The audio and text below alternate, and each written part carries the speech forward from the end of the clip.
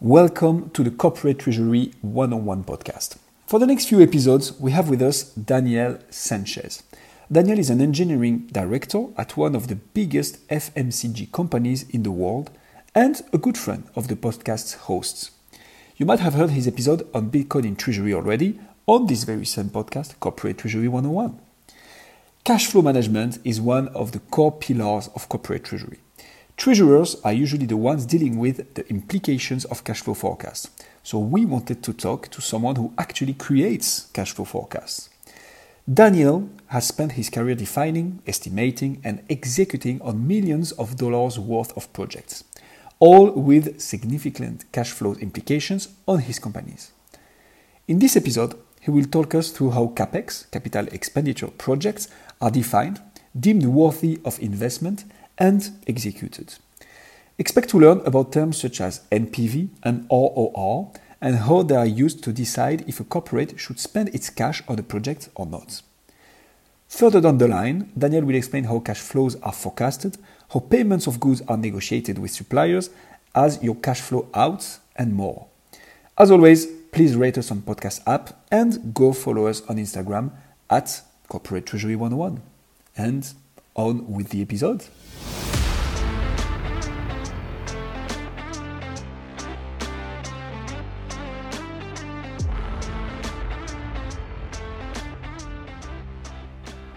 Daniel, welcome to the Corporate Treasury 101 podcast. Thanks a lot for accepting our invitation. So you work in a big FMCG company. Can you talk about your experience, talk about yourself, what do you do there exactly? And then we'll go towards more corporate treasury topics. Cool. So first, great to be here. Thanks for having me. Awesome. So a bit about myself. So I have an 18 years experience in FMCG company. Mm-hmm. I'm a chemical engineer by company, but I've never done any sort of chemical engineering. Very good. Right. But in an FMCG company, I mean, I work as a director of engineering. I've always worked in engineering and grown my way up into as a director of engineering, where basically my main role, what I've been working and what I've lived through is everything that is to do with delivering new products onto the market or new equipment into the factories that will deliver the new products onto the market. Okay. Everything has ranged from projects which are small, $60,000, $70,000, up to multi-million-dollar projects. Okay. I've been lucky enough to have the opportunity to work in more than 10 countries and live in more than 3. So That's it's a great experience. Awesome. And so what's the director position about exactly in such companies? So you deliver product on the market, you enable the production of those products through equipment, installations, etc. What do you do as a director exactly? Is it mostly project management? Is it what do you do exactly? So there are actually 3 key things that we look at, right? One is what you just mentioned, delivery, which is picking the idea, making it come to life. And within that, especially in the corporate treasury element, all the investment that is related to it and how that flows through the time life of the project and the impacts. That's number 1. Number 2, there's also a strategic element to it, where what we look is together with the business, we look at the 2, 3, 4, 5 and beyond framework, where we're looking at how can we deliver new products or innovative products in the best possible way. So investing the least, paying the least for it, and enabling profitability. And the third element is really the cool stuff, so to say, which is the disruptive innovation, right? Which is where we look at the technologies of the future. Not so much for the technology in its essence, but to look in terms of how can we deliver it for not only better products, but also for better performance of the company. Right? Okay. Awesome. So the technology, not in the product itself that is delivered at the end, but how you manufacture this overall product and how the overall process behind it. It's how you manufacture it, how you maintain it, how you grow it, right? And sometimes it's really laying out the roadmap to make things more efficiency, right? In the end, everything from delivery to strategy to the innovation is really the constant pursuit of productivity. Awesome. Sounds interesting. Especially the third part. I can't believe I'm the one that has to bring it to corporate treasury. So you work more as an engineering director, but you have a lot of stake in this FMCG companies. in managing capital cash, right? So these projects typically are investments that the company makes. We touched on investments in the past. And you're the one that's really behind those investments, spending money, dealing with paying suppliers, paying for capital, etc., right? So what kind of financing related roles do you have, jobs do you have in your role? I mean, when it comes to finance, there's a series. You can look at it. It can be as big as you want to look at it, right? But what are the key things, right? First, it always starts with when we're looking to bring something to the market is how do we deliver best value? And that comes in the form of two specific metrics. NPV, so net present value. So what's the value of a project over its lifetime? And then the second one is really a rate of return, right? Okay. So is how much of the capital or money of the company that I'm going to invest in the next 5, 6, 12 months, 18 months, how much of that and how fast am I going to get that back? Okay. Right? You can have a great NPV, you can have a terrible ROR. That's not the project you really want to do unless it's something strategic. So that's component number one, and that's the big component. And that's what typically will help us move things from the idea to life. Right? And so just to rebound on that, what are you looking at typically? So you can have a very good NPV and a not so good ROI, so you wouldn't go for that project. What's the sweet spot you try to look at? I mean, great NPV and great ROI, obviously, I guess. Yeah. But what's the most important metric, or how do you look at that exactly?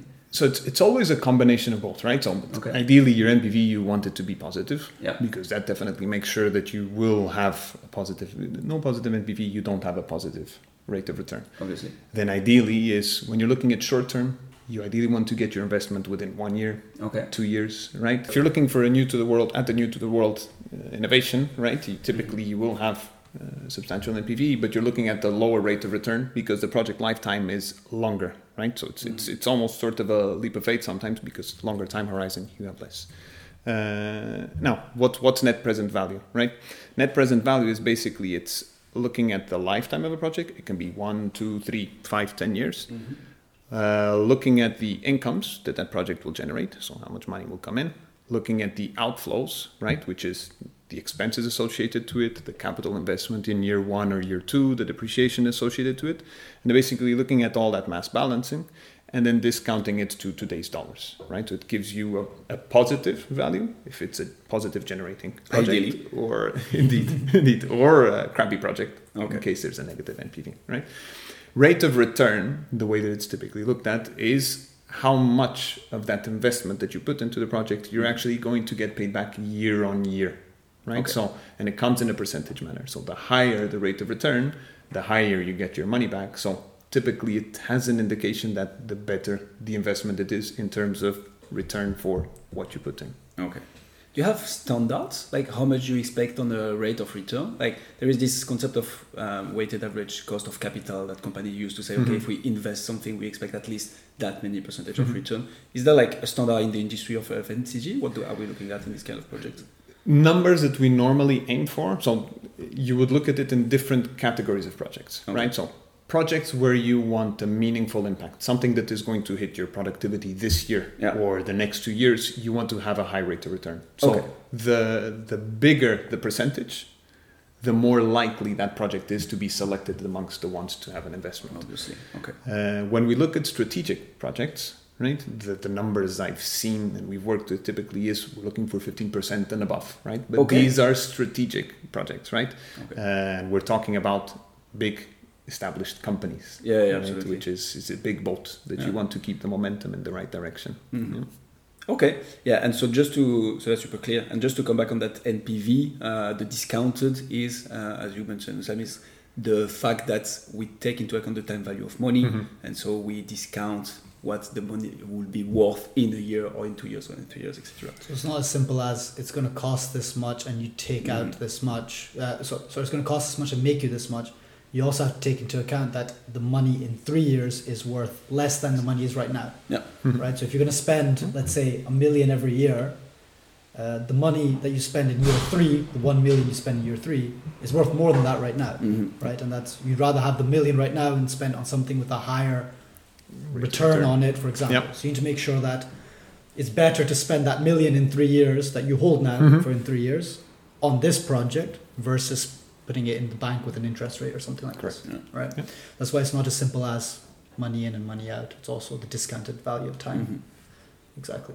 Oh, interesting. That's cool. Super clear.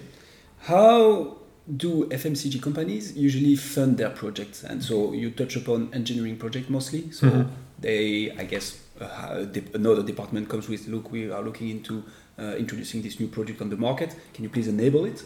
So you do so. And how do you fund those projects exactly? How does it work? The way we typically fund projects, so most FMCG companies are self-funded. So what does that mean is when you're looking to invest, and this is really for capital projects, right? So a new factory, a new line, a new product that requires technology. Okay. And what does this mean? This means that you're actually funding your investments from your yearly cash flow. Okay. Right? You're funding this from the income that is coming into the company last year, the current year, etc. Yeah. And so that's how we typically fund. Okay. Right? If it was to be a smaller company, it's different, right? Yeah. Because smaller companies or startups, typically the way that you'd be looking at it is you don't have necessarily reserves. You don't necessarily have huge cash flows or incomes, or you don't have cash flows at all. So then typically you look at either for issuing debt or issuing equity. Those would typically be the two instruments that you'd look into. Okay. Wow. And so the size of the company enables it to fund all its projects around the world with its own cash flows. I mean, with its own funds. Normally, yes. Okay. Normally, yes. Wow, right. that's impressive. That's what's important, in especially if you look at the FMCG industry, right? It's not disruptive. It's not tech. It's not a 20% index growing business year on year, right? So what you're even trying, though in the latest years some industry does pretty well. two special past years, indeed. But what you look is what is looked at externally at these companies is consistency, right? Okay. And consistency, you're looking at it not only from the cash flows, but also how you're putting the investment, but also in terms of the lot of debt. You're looking at total shareholder return. So there's a big story behind it in terms of how you manage, and that's why the best way for an established company to keep momentum is to, one, have the adequate cash flows to be able to fund its maintenance, but also its future growth. Okay. Amazing. And so everything is self-funded at the engineering level. How does it work exactly? Like in the project funding, what's the role of engineering there? Will you say, okay, look, we want to make this new project, but we need that much amount of money in order to enable it? What's the role of project management, engineering, and the director in this concept? The first part that we actually take is we're involved in the early phases of a project already, right? So if a product is conceived and there is a certain level of market research that you know that this has a high probability of moving forward, we step in as engineering, right? Already. Okay. We step in to understand what is going to be needed to make this come to life, right? What's the technology that you need? What's the size of the factory that you need? Where are you going to produce it? And obviously all these inputs then come out with the number, the capital investment number, right? Okay. So when you're in the early feasibility and definition phases, we're there to provide that range. And that is a super important range for the two factors that we talked before. Defining the net present value of the project, right? Because that capital investment is a big hit in the first 1 or 2 years. It's a negative balance on it. And then obviously that then generates the rate of return. Okay. So that's our first step when it comes to feasibility. If the project passes those financial hurdles or that criteria, right, and then everything keeps on supporting it, so further market research, further product feasibility, etc., our job then starts coming into the delivery element, which is, instead of providing a range, we look at what technology specifically is it that we're going to use. How much does that cost? What does it take us to buy it, ship it, install it, start it up, right? And making sure that everything that's around it, right? So it's not only equipment, but it's also the facilities, could be land, could be a series of things, right? But everything that is related to the one-off investment that you need to do to make this project come to life. We build an estimate. We build what is called a budget that in the end will be the final element that will allow us to really confirm to the business, this is what you really need. Okay. And then the business really takes a decision. We move forward or we don't move. Okay. That comes to the decision gate. And then in the last part really is during execution, our job is super important because we need to understand, one, are we within budget or not? Yeah. That's number one. Number two is if our project lasts beyond 3 months, 6 months, a year, 2 years, it is super important that we understand how our spending flows throughout those months. Because whatever we spend is money that we're effectively taking out of the company's pocket. Yes. And so the company needs to know what they can count on or not in terms of our spending throughout the years. So we manage not only are we within budget or not, but also are we within what we're planning to spend. Okay. Through.